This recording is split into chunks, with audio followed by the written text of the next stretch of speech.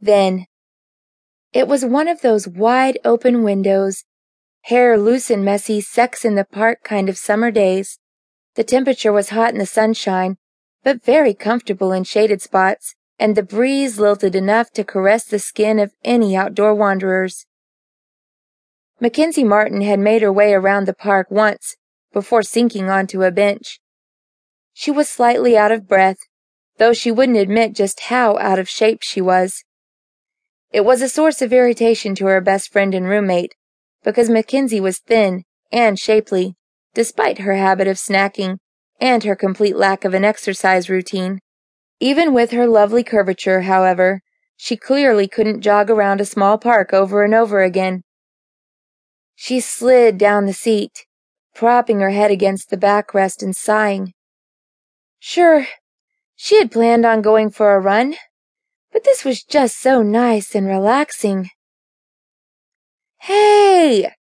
The voice had ripped through the peacefulness only for a second before a warm, heavy mass launched itself onto Mackenzie's lap. Her breath and vision were obscured by a large quantity of fur. She struggled for air. Prince! The giant thing was wrenched off her in one swift movement, leaving her coughing unpleasantly. Oh, it's Mackenzie, actually.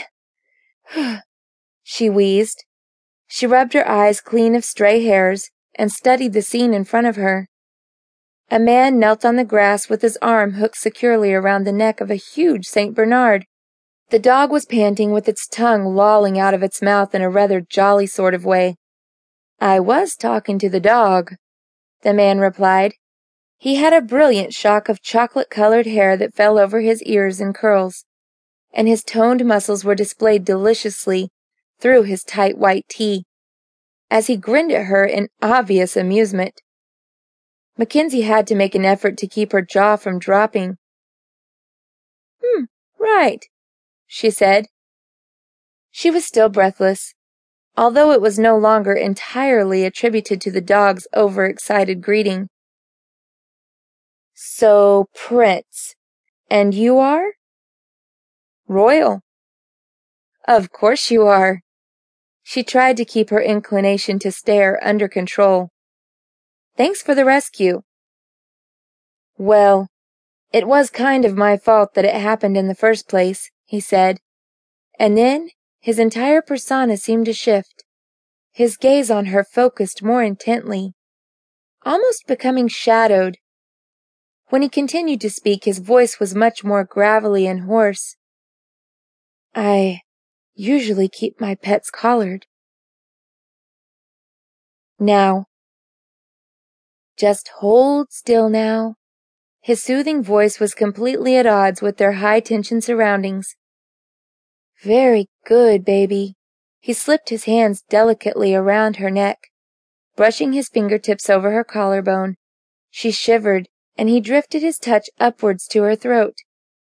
The thick leather felt cool on her skin, but she was so heated and aroused that it warmed her temperature in only seconds. He pulled the collar into place and fastened it snugly until it encircled her neck entirely. Sitting back to admire his handiwork, he pressed his lips appreciatively to her sternum. You're beautiful, my pet. This collar suits you. The delighted purr in his voice was all she needed to glow with pride, but the comment added to her fulfillment. Thank you, my liege, she whispered.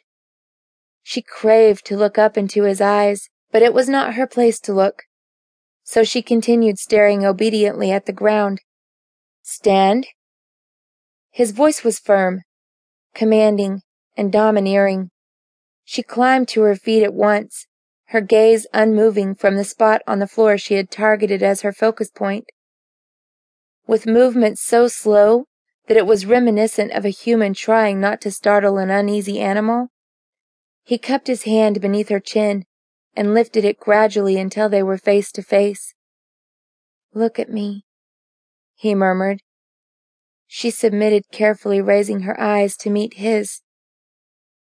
As soon as their gazes were locked, he crooked a smile and grazed a finger tenderly over her cheek.